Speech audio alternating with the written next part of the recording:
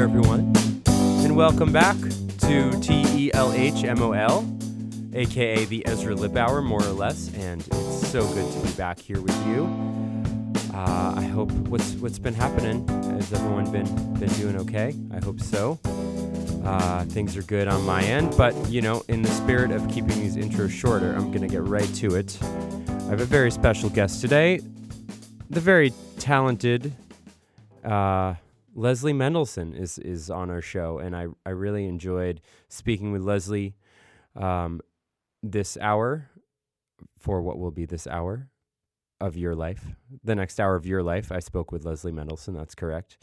And Leslie is a good friend. She's an extraordinary singer and songwriter. She's kind of has a storied career in the fact that since the early 2000s, she's been, she was on the major label side of things for a little while and got to work with some really amazing people like Grammy Award-winning producer Joel Dorn, who worked with everyone from Roberta Flack and Mose Allison, Eddie Harris, to Glenn Johns, the legendary engineer who kind of defined John Bonham's sound and Led Zeppelin and worked with the Eagles and the Stones. And she worked with Mark Howard, who did U2, and Bob Dylan, and Tom Waits, and R.E.M., and Red Hot Chili Peppers, and Emmylou Harris, and Lucinda Williams, and Iggy Pop, and Daniel Lanois.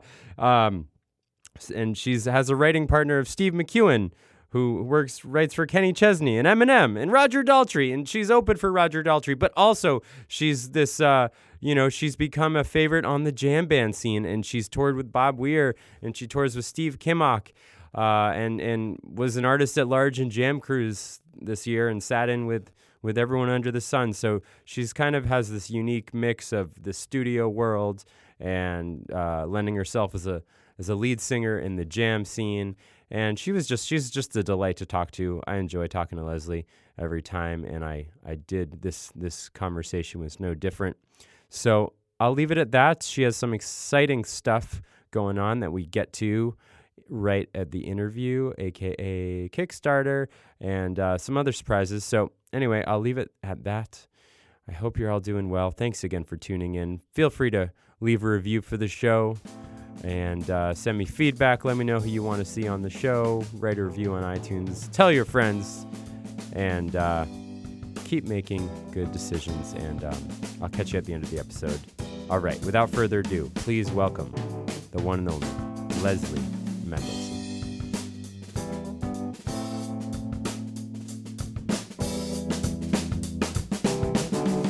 Hey, Leslie. Hi, Ezra. Grammy-nominated artist extraordinaire. Morning to you too. Great to talk to you. We worked through some technical difficulties, and I think it should be smooth sailing from here on out. Yeah, technical difficulties of the modern world. We're saying we're so spoiled, though. We're like complaining about these things, and yet it's also amazing. We get to do this. I mean, really, just you were complaining. Oh, right. Thanks. Yeah, no, it's true. That's fair. You're like, come on, it's amazing. but yeah, no, we all complain. Yes. So thanks so much for doing this, and I'm sure we're gonna have a great conversation and touch all things. But I know that a really important thing. Big buildup. Yeah. Well. I think I always have fun talking to you. We had a blast on Jam Cruise. We talked for like an hour. I know. Just I don't know. We're like, yeah, you should do a podcast. You're like, yeah, I do. Well, you were the first person that told me I never heard the phrase "you have the gift of gab," and I was very humbled and you were going off on the drums. You were just talking so much shit, and I was just like laughing. I thought it was great. It was very good. It was funny. Thank you, Leslie. Anyway, so yeah, okay. This is going to be one of the best episodes. We've already established that. But in the meantime, I just want to hit this hard first because I know that it's near and dear to you, and just want everyone not to have to wait to the end to the episode to know that 2 days ago, as of this recording, which I've promised your manager will be out before the deadline, and I appreciate Shout Kevin out Royal Potato for Family. giving shout out to Kevin, Royal Potato Family. I appreciate you giving me a deadline to start the next season, because I've kind of been sitting on my hands a little bit. But anyway, you launched a Kickstarter for a new record that is apparently 99% complete. So let's just hear about that. And I just pledged this morning, and I encourage everyone to. So let's. I'm sorry. Go for it. Go for it. Yeah, no, the recording's done. All the music, it's been mixed and mastered, and it's great. It's called "If You Can't Say Anything Nice," and we decided to do a Kickstarter because, well, I don't know what's going on with Pledge Music. I shouldn't say that though. Kickstarter's great too, but it's just a funny platform. I was going to say that we're just looking to raise some money to get the word out there as far as hiring publicity and radio and just all the different ways you need to get the word out. So that's really what it is. All the music's done, so that's good. We just we're going to work on the other half of the really fun part. No, actually. It's not easy promoting a record, but you got to do it. And this is the first time I've ever done it like this, to get people involved. And there's such a good community. It's such a big community, and everybody seems to want to be a part of it. So it's kind of exciting. Even this last 2 days, I've been kind of blown away by how many people have been wanting to get involved. So what community exactly are you referencing beyond like that? I don't know anything about the record that you just recorded, so maybe you could walk me and us through what led up to this point. Well, I meant just community as in like friends and social networking and stuff like that. That's what I mean about that.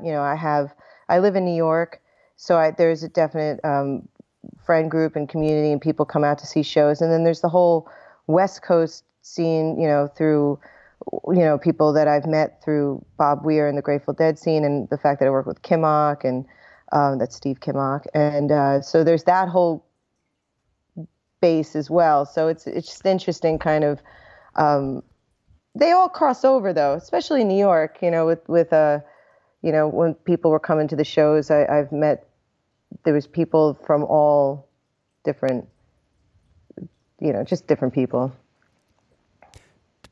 So when you say different people, you mean people other than Groups. Themselves? I don't know what I mean. Just a lot of different people. Well, okay, let's start with the musicians. And people where I've met throughout my whole career. Are there so your last record, Love and Murder, which came out 2 years ago, is that correct?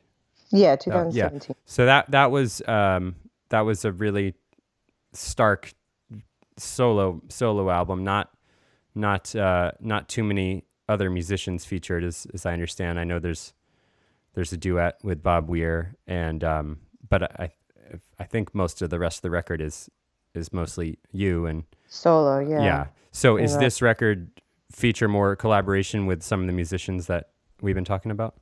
Yes. No, not really. Not okay. Well, we haven't talked about anybody yet, really. Oh, is this still under wraps? No, it doesn't matter. It's fine. This record. So the last record I did, a lot of the songs were written by with Steve McEwen, who I've been writing with for years. He wasn't on the record though, so it was me, and I worked with Mark Howard, the producer, and we did it together in Topanga. We did it in like 2-3 days, and it was basically me doing most of the instruments. But then we had a guitar player, and we didn't have any drums on. I think just very sparse drumming. And then so that was it. Yeah. So this record we did in Brooklyn. It was produced this time by Steve McEwen and Lorenzo Wolf, who runs Restoration Sound in Bushwick. And so we did it there over, I'd say, a course of 2 weeks. We had Zach Jones played drums, and Lorenzo actually played bass, and Steve and I did the rest of it. Like I did the piano, organs, guitar. Steve played electric guitars and guitar and whatever other bits and bobs. You know, I did some harmonica. We did all of our singing, all the backups. So it kind of kept it between the four of us.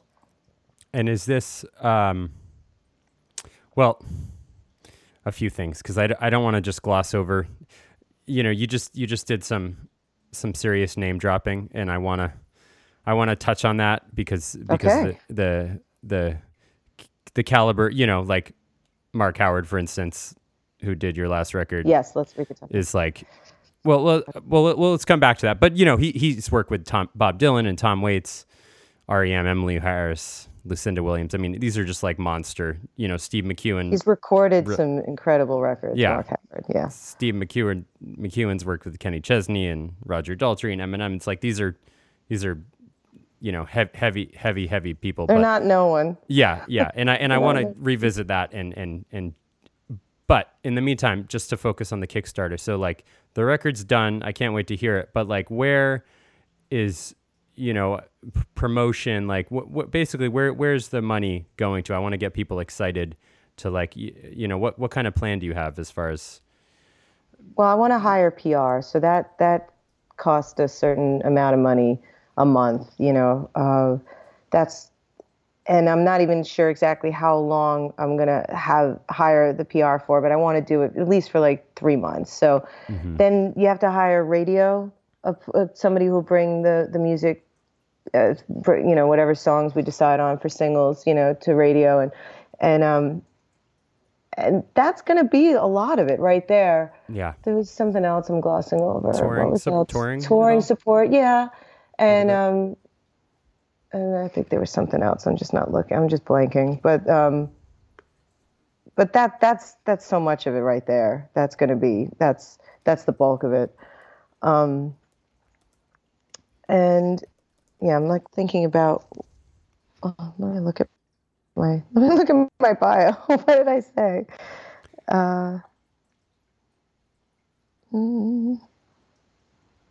Yeah. Oh yeah, videos. That was what I was missing. That's videos. A good one. Yeah. So I have some pretty adventurous ideas for. Actually, the first song on the album is called "Lay It All on Me." I've been doing it live. Just this last, so I just did a Rockwood Music Hall residency. I played every Tuesday. There's a couple of acoustic ones with like the trio. We did me, Steve, and Brian Colleen, who played upright bass, and then we did 2 with the full band with Zach Jones, and then Brian went to regular electric bass, and it was still me and Steve. And we tried a bunch of stuff from the record, and it was really fun. So "Lay It All on Me" is going to be probably the next song I'm going to release, and that one I have a pretty ambitious idea for a video. So, you know, things like that. Is it too soon to lay out your vision, or do you want to keep it a surprise?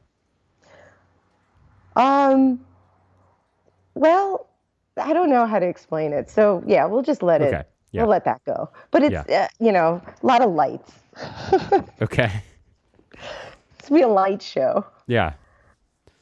But yeah, and I could do all this stuff on the cheap. Let me just say, you know, like I've released records before. My first record was on Ryko disc, so of course we had like a pretty big budget. The last record we did with Royal Potato Family, you know, it was decent. We did it, you know, and we did a lot of it on our own, and it was good. It got out there, it got the word out there. For this record, we just want to up the ante, like, you know, we just want to pull more people in and just make it a little bit of a bigger splash. And the only way to do that is when you have more cash. Yeah, I totally hear that.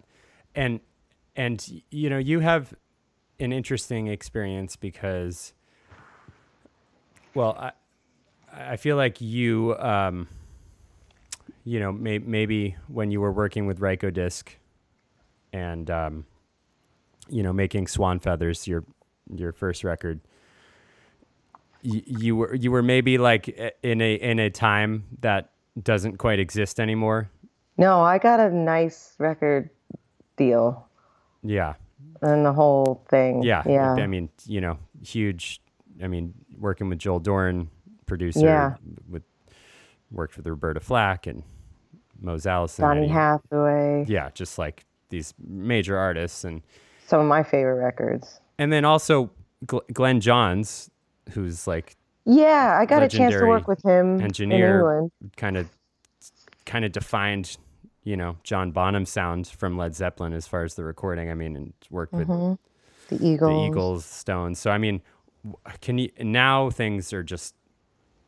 I feel like big contracts like that, from what my understanding, don't really exist anymore. If they do, it's just to like Beyonce and So how was that at a young early on in your career? First, like can you speak to that experience? Well, the lunches are definitely better. I mean, just in general, it's amazing when you have a budget, how much time gets wasted. Yeah. And that's the biggest difference to me. It's just like, and I wish I could tell myself now, like back then, be like, yo, what are you doing? You get to work. But you do stupid things when you're a kid. And so yeah, what was the question? Just tell us a little What am about I yourself. saying?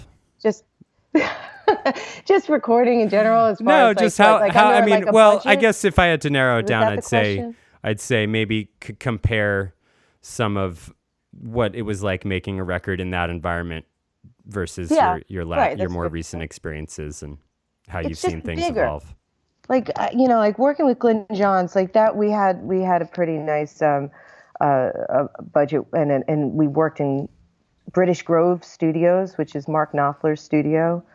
And I'm sure I have some pictures posted of it somewhere. And it's amazing, just huge, beautiful wood and grand pianos, and it's just, and it's just the sound was incredible. So working in there, it's a shame none of that stuff got released, but maybe one day. There was a few tracks from that record that was good, that I really liked. And well, it's actually not even a record. We did about 6 or 7 songs. But and then working with Joel, we did stuff at Sear Sound. I think Sears. I forget the name of that studio. It's such a beautiful studio, though. And then working in Avatar, did after the stuff with Joel, because just to he passed away, so we didn't get to finish the record, and it's kind of long, complicated story, which we won't get into now, but we finished working on it with Rob Mounsey, and we worked on it at Avatar, which is again another beautiful studio. So the record we did now was funny because Steve and I were I think I met Lorenzo at a Teddy Thompson's show. We were at City Winery, and we just started talking, and he was telling me about a studio he had in Bushwick. I was like, oh, and I'm like, and I wasn't even thinking about recording anything at the time. Like, do you ever rent it out, your piano just for a writing room? He's like, oh, you could just come and work here, like, I was like, oh, great. So Steve and I started working there, just writing songs. And we loved the vibe so much on this piano. It's kind of an old upright piano, and just the sound of the room and the vibe. We just started writing there, and we're like, we should record here. And so we got it together pretty quickly, and yeah, it's not big, but it's got a lot of vibe. It's a really cool studio, and he's got all the good gear, and he's got all the vintage instruments, and it's a real creative atmosphere. I actually like it because I don't feel so precious about time as much when you're not, and not that it's still, he charged us, it was still,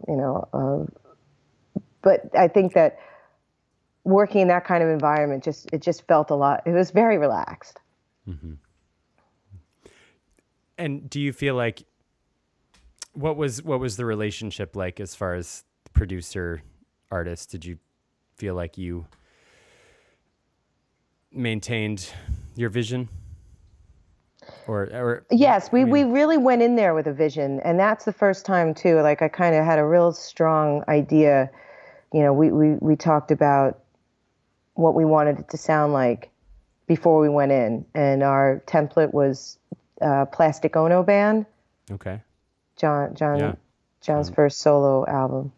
And it's such a sparse record. It's got bass and drums and guitar and piano. That's it. Nice. And an organ, a little bit of organ. We really followed that template because, the songs kind of lent itself to that production. And especially coming from Love and Murder, which was, again, such a sparse record. I didn't want to like overkill it. Plus we didn't, it's just what you're capable of. I think we kept it really just between us and very intimate, the recording. And I think so we kept that vision throughout the whole thing, I think, throughout the whole time. Sounds great. I can't, excited to hear it. Sounds Yeah. really cool. Yeah, we have band stuff. It's a lot edgier too. There's like a lot more like there's some good rock and roll on it, as well as some ballads. And so it goes from the whole rock band to stripped down just guitar and vocal too. So we run the gamut of sounds. Awesome. So I'm curious about, there was a time after working with all the aforementioned people on your first record, all the bigger producer names that we were listing, and apparently it didn't quite work out and didn't come out in that form. And I know you said you didn't want to talk about that, but then there was which is fine. And then there was an 8-year period before Love and Murder. Yeah. Can you fill in the blanks a little? What was going on in your life at that point? I don't know. I think I dealt with I think there's a lot of self-doubt and depression that I dealt with for 8 years. Like, it's never been easy for me to make a record, from any record I make. I hate everything I do, and it's just this thing of like, I don't know why. It's just this dark thing that I have inside of myself, and I get in my way. So even if I have a recording, because I'd recorded a full record, it was called Melody Kills. It's like looking back, it's a great record. I don't know why it didn't come out. So that was like 2012. Like that could have been a record that came out. And then the Glenn Johns thing, well, that got dropped. But like all these starts and stops, like, and it just gets in my head. So I was just like, and finally, I made this record with Mark, and he got in touch with me and reached out to me saying that he really liked my voice and my vibe, and he'd love to make a record. And so it was like, oh wow. So I think that was 2000. Maybe between 2016 or 2016, I think. And I'll just say that's kind of like incredible. Yeah, I know. It is crazy. So like I think it was through the English connection, because through Trinifold when I was working in London, and that's the Who's management. We'll get back to that later. Okay.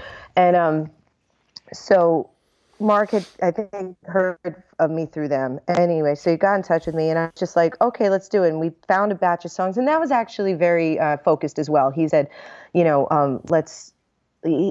song Murder Me was the first song that caught his ear, and he's just like, let's build around that. So it'll be like your murder ballad album, like perfect. And so like Jericho and some of my darker kind of acoustic songs all fell into place with that. So we did it. But I know that as soon as it was done, I was like, it's really hard to hear yourself. And, you know how it is. I don't know, maybe I'm a little worse. But anyway, when I met Kevin again through a friend, and he had worked with Joel back when I was working with Joel. He had known Joel for years. And so that felt amazing working with him because, the whole Joel passing, there's a lot of unresolved feelings there. So it's like working with Kevin or meeting Kevin and getting to work with him again, that he wanted to work with me, almost felt like, I don't know, it felt like I almost took a deep breath. Like there was something that came full circle and very healing. And Kevin's been amazing as far as label and manager and a friend. So he was just like, we're just going to put this record out. He's like, and he's always one to like just push me, like, stop overthinking things. You're great. Just stop it, and getting out of my own way. And I think the more that I get out of my own way and I just do things, even if I hate it, it's always just like, just get it out there. And once it's out there, I feel better about it. So it's kind of like become a practice of like really trying to let go. And so as hard as it was to make this record, it's still like, I want to believe in myself and just put things out there and because it's important too. Does that feeling of letting go, does that relate at all to the lyric in your newest single, The Hardest Part, when you said that's interesting. Is the hardest part. I didn't even think about that. Which is great, by the way. Love that song. Thank you so much. Yeah, that's more of a like getting back to, like when you're a kid and you do things and you have wild abandonment when you're a kid and you don't think about anything, you just do, and it's all instinctual and emotional, and coming from inspiration. As we get older, we get kind of jaded, and the wish or the hope of just feeling that feeling again when you had a kid, when you were a kid. So that's what that song's about, just getting back to that place. Do you have any ways you do that? Any practices? Or I think, I do believe in meditation. I do believe that it helps, as far as transcending, getting just rid of that, that we deal with, that gray matter every day. I think we've talked, are you a regular meditator? Yeah, well, I can't lie. No, not recently, but I was thinking about it today because I've been so feeling bogged down about looking I'm like too much online, and my phone's attached. Like, it's like I don't even have a hand. I have a phone for a hand, and it's just pathetic. And I just need to shut it down. And whenever I do meditate and I get back into that place, I feel so much better. Yeah. So it's like, as soon as I hang up, it's important. You got to shut it down. And there's a song on the new record called I Need Something to Care About. And that deals with that feeling very much of like with the news cycle and all the chatter and the social media. And sometimes I just like feel like there's like a white noise. And I'm like, how did I ever write songs? Like, how do I, you have to shut it down, because some days it's so much that I'm filled up with it that there's no room for anything else. So that's I wrote a song about that, and deals with those issues. I completely relate to that, and I feel like of the last few months I've, for various reasons, but I feel like my attention span, my ability to focus on a single task, like particularly like, practicing drums or something that I want to do for a sustained bit, I feel like is decreasing, and I'm able to access it still, and I've been keeping up a regular meditation practice for basically I started on Jam Cruise, actually. So basically I've kind of been on and off a lot before, but I've been consistent since then in January. Good. But still, yeah, it's really hard. Problematic. It's become harder. Yeah. There's just a lot of distraction, and yes, I feel like everyone is kind of feeling that pull. You're always pulled in so many directions, and I just wonder where that's gonna lead us if we don't try to maintain some autonomy over that. We have to be really conscious of it and more present, and I think it's really easy to just pick up your phone or do that. It's harder to set aside time for yourself. It's hard. And maybe because, and I think it becomes easier the more you do it and you make it a practice and a meditation and, setting aside time to even read a book. Yeah. Oh, is man. becoming difficult. So it's like we just have to take responsibility and know that it's easy. It's like eating junk food as opposed to like eating broccoli. It's like it's more fun. It tastes better, but you can't just live on junk food. Yeah. Yeah. Do you? So I feel like I deal a lot with that on the record. I feel like because that's just been my experience lately. So, talk about that more. What were you going to ask a question? I cut you off. Yeah, I was going to ask on that note, are you able to make concerted efforts to set aside time for writing? I had to for the record. Yeah. And Steve's so great. He's actually way more disciplined. Obviously, that's what he does for a living. So it's like, come on. I'm like, all right. Yeah. So, I had some ideas and things that I wanted to sing about. It's hard to, practicing for me is the hardest. I just have to work on things. I always have to work on things. So, but yeah. Did I answer that? What's that? Did I answer it? Yeah.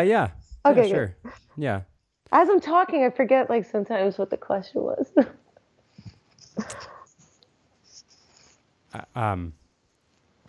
I have never actually, well, it's not entirely true, but I feel like I have limited experience co-writing music, particularly songs with, I've written things with people where we'll be jamming and then we'll be like, oh, that was cool. Let's, do that again. And, and you can put that thing here and that section there. But as far as writing a song, a real song with lyrics and a verse and a chorus, I feel like I do that kind of thing on my own, but I haven't really had the experience where I've done it with another person. So I'm and I know it's very common, but part of my ignorance. But I mean, how does that even work? It's like, are you finishing each other's rhymes, or what is that like working with Steve? Yeah, well, we don't really have a role as far as you write the music, you write the lyrics. We just have ideas and then we just expand on them together. Sometimes he'll write more of something, and then or there's just an equal kind of tennis match of just bouncing around ideas. Well, that seems really easy then. Nothing's easy. Yeah, I know. Especially with us, where sometimes we're just yelling at each other. We do it. We definitely go to blows as far as we don't hold back because I've never, we're really comfortable with each other. So we say sometimes the nastiest things, but we just do it because we're in the heat of the moment and just you want to get the best thing out. So what is that? That's shit. Sometimes and we're but nothing's, we don't really mean it, but it's just trying to get that. The challenge of getting is the best thing you can get. And you'll really go to personal affronts. Sometimes it's all in jest, so it's kind of not that serious. You know, I think it's just a fun way to just not hold back. Yeah. I don't know how healthy it is, but no, obviously it's working if you've maintained this relationship for 10, 12 years already. Wow. And how often do you get together to do this? Well, we play a lot. When we did that residency, but we haven't written since the record. We've had some song ideas here and there, but we haven't really finished anything. I feel like we have seasons, so I bet in the next 6 to 8 months we'll probably finish some of those ideas, and work on them for the next record.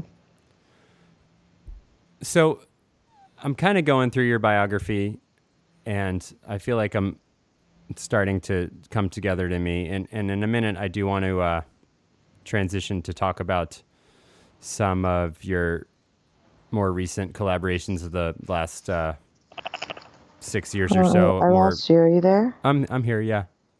Can you hear me? Hello? Are you there? Yeah.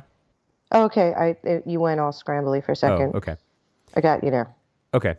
What I was saying was in a second, in a few minutes, I would like to transition to the more latter part of some of the stuff you've been doing as far as working with, but the West Coast jam scene and Bob Weir and Kim Ock and all that. But the part of your biography that I feel like I still haven't quite pieced together in my mind that I'm curious about is just your first leap from like, being a kid to like all of a sudden you're in London and you're on the Who's label. And like, I guess I'm just like, whenever I've been constantly impressed whenever I meet you. I mean, as I met you, and then I feel like every day, every time I see you, I'm like, oh, she's worked with that person too. I'm just like, man, how is Leslie work with all these amazing people? And I'm just curious about the entry point. Like, was it one person that kind of opened up a whole world for you, or was it like, what were your transitional from amateur to pro days like? Well, I was living on Long Island. I had various different bands on Long Island. This is in high school, like what? Okay, like after high school, throughout, I joined a band called Mother Freedom. We were like a funk kind of jam band, I guess. And there was a big jam scene on Long Island. So, I listened, there was really good Grateful Dead cover bands, and you were into that music so already. That kind of got me into it because I never saw the Grateful Dead, but the band was so good. I kind of got it, and then I'd sing with them. So I learned a lot of those songs. So that was kind of that time period. And then I moved to the city probably in my early 20s, mid to early 20s, and then went to kind of took a sharp turn and away from the jam band scene. Like I didn't even think about it. And plus it just wasn't available. It wasn't happening in New York City. It wasn't a thing. Yeah. I started going to a songwriters group every Monday. It was Jack Hardy. Did you ever hear of him? Fast Folk. No. He was like one of those just great singer-songwriter, New York City, came up in the 60s, and a lot of people came through that group, like Suzanne Vega, Richard Julian, Sean Colvin, Lucy Kaplansky, like just a fantastic group that would meet every Monday, and you just play the song that you wrote that week, and it'd get critiqued. And some were better than others, and people would bring wine, and Jack would cook pasta, and he had one of those classic apartments in Greenwich Village where like the bathtub was in the kitchen. It was an amazing time. Yeah. And so that kind of got me on track for my first solo record, Take It As You Will, which I got mastered at DB Plus, which was the studio that Joel Dorn worked in. And they're like, oh, the kid's got something. And so we started talking and hanging out and making demos there at the mastering studio because, they had mice. And the guys that mastered it was Gene Paul, who's Les Paul's son. Gene Paul's, mastered and engineered some of the great Atlantic records. He worked with Joel on all those records, a lot of them. And so that got me the deal with Ryko. Okay. Those demos. So you were pretty young. Yeah. I was like, mid-20s. Did you feel ready for that? No, I was awful. I was like a bag of nerves and doubting everything, and just, it's just, like, again, if I could just shake myself back then and be like, look at what you have going on. It was just hard. It was hard for me. It's just, let's say I enjoyed it too. I'm not saying it was all doom and gloom, but it was definitely, it wasn't easy. And, as far as those demos becoming records, that's where the transition got tricky. And then Joel was taken off the project. and then but before I started working with Rob Mounsey, Joel had passed away. So it was just that awful, because, and we were good. We were still good because he's like, he was still going to like be a part of it because but the record company, it was just really Why did he tricky. get taken off? Because they weren't moving from demos to the fully realized songs. But the weird thing is that looking back now, it's just like, we put those songs out after he passed away. It was called the Joel Dorn Sessions, and it's about 5 or 6 of them, and they're beautiful. They are sparse, but that wasn't quite the vision that everybody had at the time. So it just became a really tension-filled situation, and Joel kind of, removed himself, and it was just tough because he was such a good friend too, and I wanted to make it work, and he's like, I'm still here for you, whatever you need, I'm here. I'm like, great. And then he died like a few months later, and it was just devastating. And I had to go into my next record with that, and I had so much guilt. It was awful. It was terrible. That was hard. What'd you have guilt about? I just could have tried harder or made it work better. And I've talked to people because they're like, you did everything you could, but it somehow just really stuck with me, and it haunted me. Yeah. Well, I feel like we're all fighting a war inside of various degrees. Yeah, every day I try not to be an asshole. This is something like, it's so hard. You look like, why did I do that? Or why did I do that? So it just, I don't know. That's my, just try not to be as much of an asshole as I was yesterday, goals. I think you're doing great as far as I can tell. Thanks, Ezra. I always really enjoy Sorry, spending we're getting time deep. with you. I'm going to cry. Is this too dark? Is it too much? No, this is the whole point of the show, okay. to get to these places. But we'll transition to something a little lighter, which I imagine it's much lighter than which is your reemergence and I guess reconnection, since it was part of your adolescence with the Grateful Dead and the jam scene, and I'm guessing that was somewhat of an unexpected twist in your career that emerged not too long ago. It really was. So when I was living in London, and my manager in London, Robert Rosenberg, was working with Justin Kreutzmann, who is Bill Kreutzmann's son. He was working on a film. He was doing a documentary on Pete Townsend. So he was in town. He's like, oh, you should come hear one of my artists. She's American, blah, blah. So I believe they looked me up and found when I was doing the circuit, when I was doing the Swan Feathers promotional circuit, I did relics because they were asking me questions about my youth and my Grateful Dead experience. So I wound up doing a cover of Friend of the Devil. They found that. They were like, oh, she's ahead. So I hear Justin and Chris McCutcheon in the audience going, they were shouting, Friend of the Devil. And I'm like, I'm in London. Nobody likes the Dead in England. And I'm just like, so I meet these guys and they were like, oh, we hit it off. We were talking. It's like, I think Bob would really like you. And I'm like, all right, cool.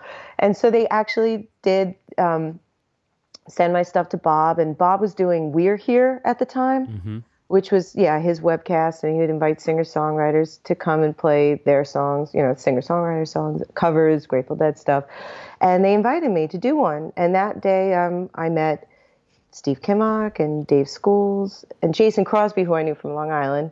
He was on the gig. Jay Lane I met that day and worked at TRI. And Bob we had so much fun. And we did my stuff and we did some covers and I got to sing Cassidy, which was the first song we did. And it's all online. You can see it, which was crazy because thinking about, I hadn't sung these songs since, the early part of my, for the beginning and how I cut my teeth, on Long Island were these kind of songs. So it was really wild to sing it with Bob. And that day started a lot of friendships. Yeah. And now you're an artist at large at Jam Cruise and sitting in with all the best jam bands and touring with Steve K. Mock. And does this feel like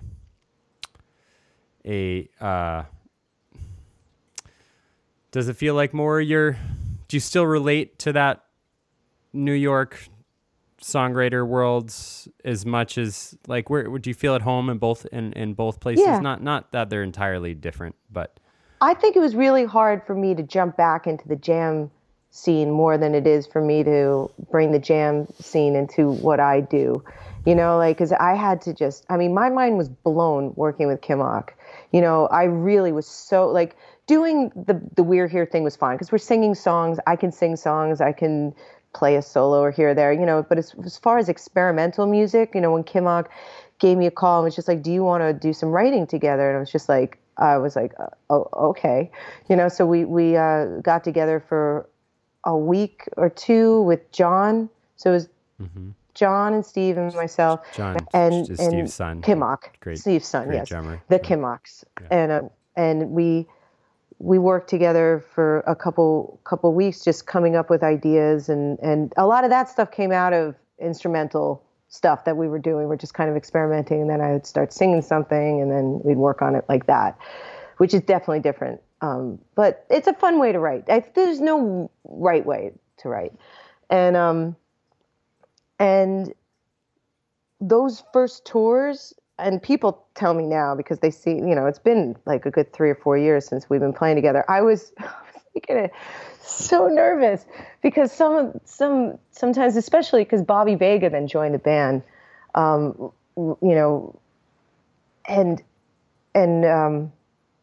we started playing the songs live, and there was a bunch of experimental stuff that we were doing that I was so far out of my depth that I was hanging on for dear life. But every now and then, like, I'd have a breakthrough, and I'm like, oh, okay. And it's that kind of letting go that we were talking about before, just because Steve's got this way of playing that definitely takes you out of a normal harmonic situation. So you really have to just kind of, it can be so open where it's like all melody and harmony exists. And when you get to that place, you can play. I feel like a child could play. It's like it's just there, and it's a beautiful, sacred place. That when we get to that, it's really incredible.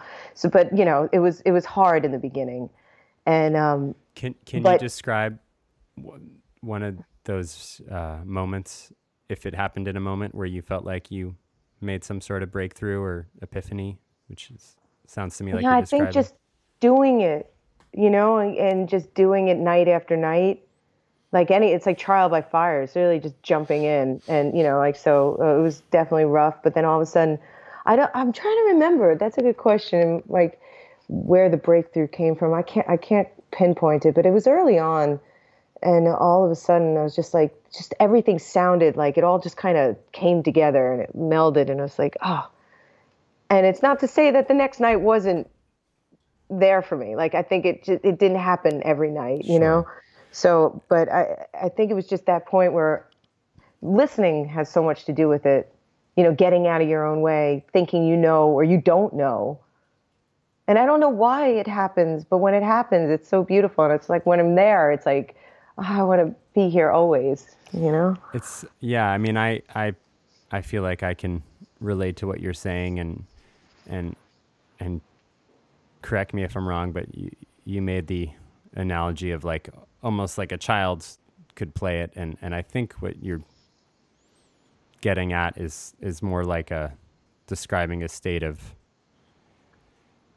complete openness where your past training or knowledge becomes somewhat irrelevant, and it's just kind of this flow state. Yeah. Is that it's all there for you? Yeah. It's just, that's what I mean. It's like it's there for you. It's like There's you no can't thinking. It's just can't there. play You a can't wrong play a note wrong if you note. try. Yeah. Exactly. And that's what I mean. But you also can't.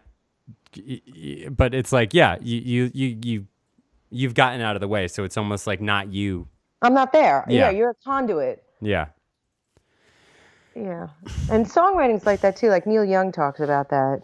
He's like, it's not me. I'm just here for the music to pass through, you know? So when you can get to that place, that is just, you don't even know. There's another quote. I think it was Ricky Lee Jones said, "You never know when you're making a moment." Like that's the thing. You're not aware. So, but you're completely. Aren't you? But aren't you aware of it when it's happening, or not? Yeah, so like much? but like in a way, but you don't realize it's like because that's how in the moment you are. You don't Right. realize that you're making a moment because you're in the moment. Yeah. Yeah. Anyway, enough of that. Man. No, it's so cool. I It's wish the most there's amazing thing in the world. That's why. Yeah. It really is. It's like why I think we all make music. It's Yeah. that thing. It's like it's the thing that, you know, because it's so hard to sometimes get there. So it's such a thing to strive for, you know. But and the irony is it's like when you're there, it's like feels like the easiest thing that there is. You know, it doesn't take effort once you're in it. That's the thing.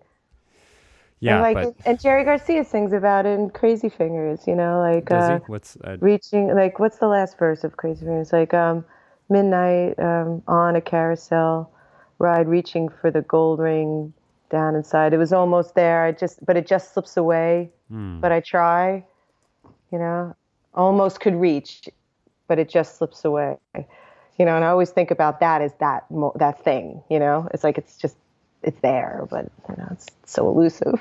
But if you try to reach for it, it slips away. Yeah. But somehow it just happens when you're not really looking for it. Yeah. And I think the only way to do it is just to keep doing it, not thinking about it, and just do it as much as you can. I think I know that the more I play, and this is another lesson that I'm trying to like teach myself, you know, like I let a lot of years go by because of like just self-doubt and all that shit. But like you get going and you just do it and it's just gonna get better. Absolutely. You can't fight that. It's just science. It's what it is. It's who we are.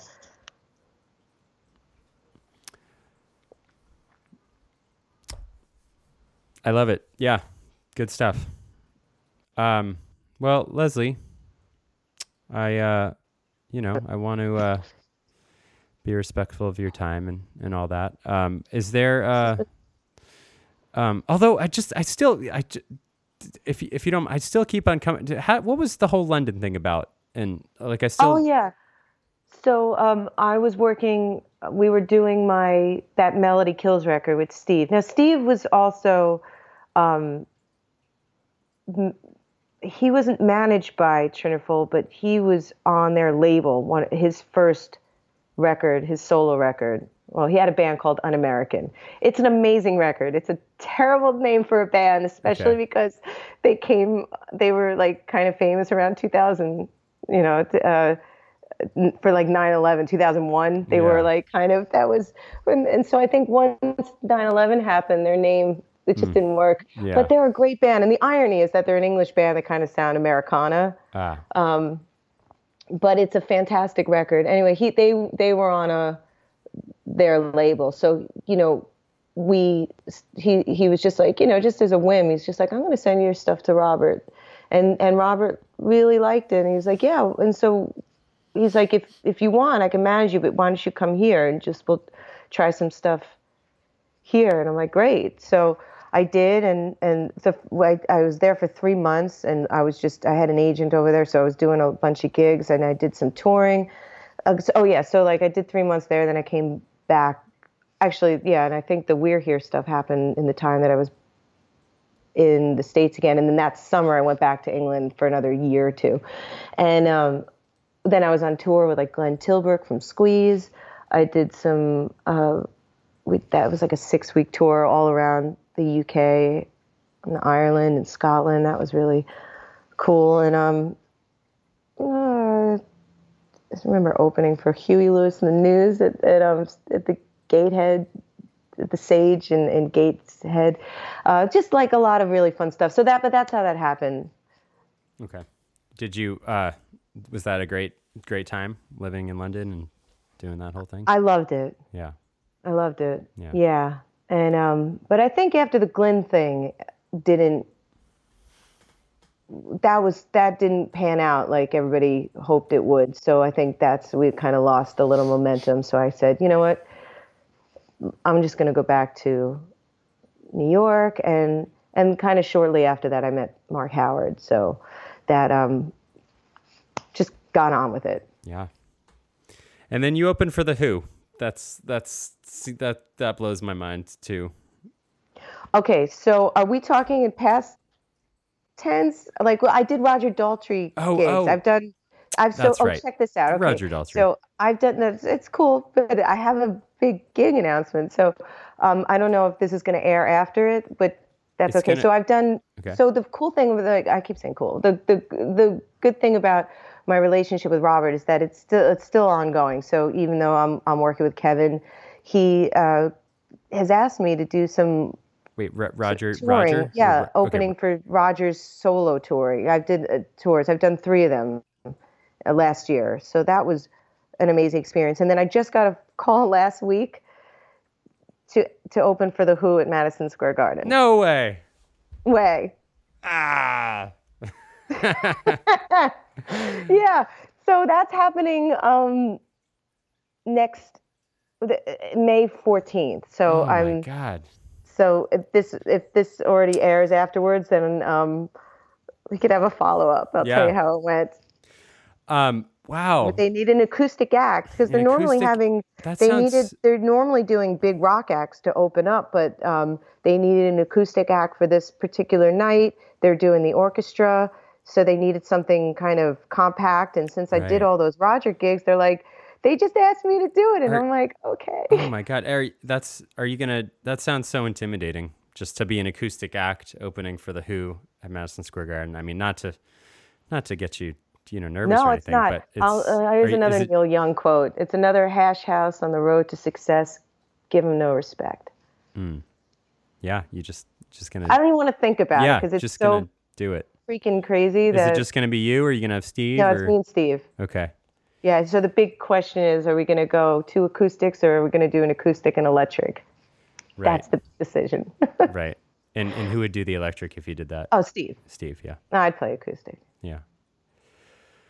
Well, congratulations, that's Leslie. That's huge. That's really exciting. Yeah. Awesome. So we'll do a follow-up and I'll tell you all that Jackson Browne stuff too. So wait, what? How did I miss that? It's all right. I know, because next time. Okay. Yeah, I'm sure in a few years we're gonna be like. We should have a 6-month follow-up. Okay, that's good. Let's do a 12-month, just because. Fine. Whatever. Okay. I'm a busy guy. I can't get. I can't. Sorry. Just, okay. Whatever. It's like this isn't the dentist here. It's not like a 6-month. No, just kidding. I would love to do a follow-up anytime. And awesome. So yeah, to make sure to well, I don't know. Are you going to talk about your Kickstarter at Madison Square Garden? I was thinking about it, and then I'll be like, the irony of it all. But it's good for people to know that it's like, you're not. It's like times are different. It's like you're an independent artist. I was almost going to make a joke about it. Be like, am I the first person to ever announce that I have a Kickstarter at Madison Square Garden? Yeah, I think it'd be great. I just kind of want to make a joke about it because, it would be foolish for me not to mention it. Yeah, no, but then again, it's like, it's just bananas, the whole thing. Yeah, no, you should, yeah. I think you can't go wrong. Yeah, you should make a joke about it. That'd be great. You're a natural entertainer. Thanks. I've noticed that. And anyway, Leslie, always a pleasure, and thanks for your time. You can hang on the line for a second so we could just debrief real quick. But all right. As far as the recorded section, you can have a post-game wrap-up. Yep. Definitely go support Leslie's Kickstarter for If You Can't Say Anything Nice, her new album. And if you're on the the tri-state area, go. Well, I'm not sure if this is going to be out before the show. It's going to come out in the summer. It'll come out before your Kickstarter for sure. The deadline is June 7th. Is that right? Yeah. Okay. But the record's not going to come out until early September. Okay. Late summer. Yeah. Great. That's soon. Yeah. Yeah. Okay, so goodbye, Ezra Lip Hour, more or less. Listeners, Leslie, Thank you. Yeah, thank you so much. And we're going to end now. Bye. Okay. All right, everyone. Thanks again for tuning in. That was fun. Again, we had fun. And I have spoken with Leslie and the Madison Square Garden show where she opened for The Who. She said it was incredible. So well done on that, Leslie. And she's got a little while to go on her Kickstarter, and she's almost there. Last I checked, she just has a few more $1,000s to go. So I'm sure she would really appreciate it if you helped her out. I really want to hear the new record in its full glory with all the bells and whistles and everything she's going to do. So go support Leslie. And as I said earlier, feel free to leave a review and rate this show. It helps get the word out, spread the word. I appreciate it. Until next time, I'll see you later. The TELHMOL signing off. My new favorite acronym for the show. The only acronym that made sense. I'll see you soon. This is Ezra, and have a great day.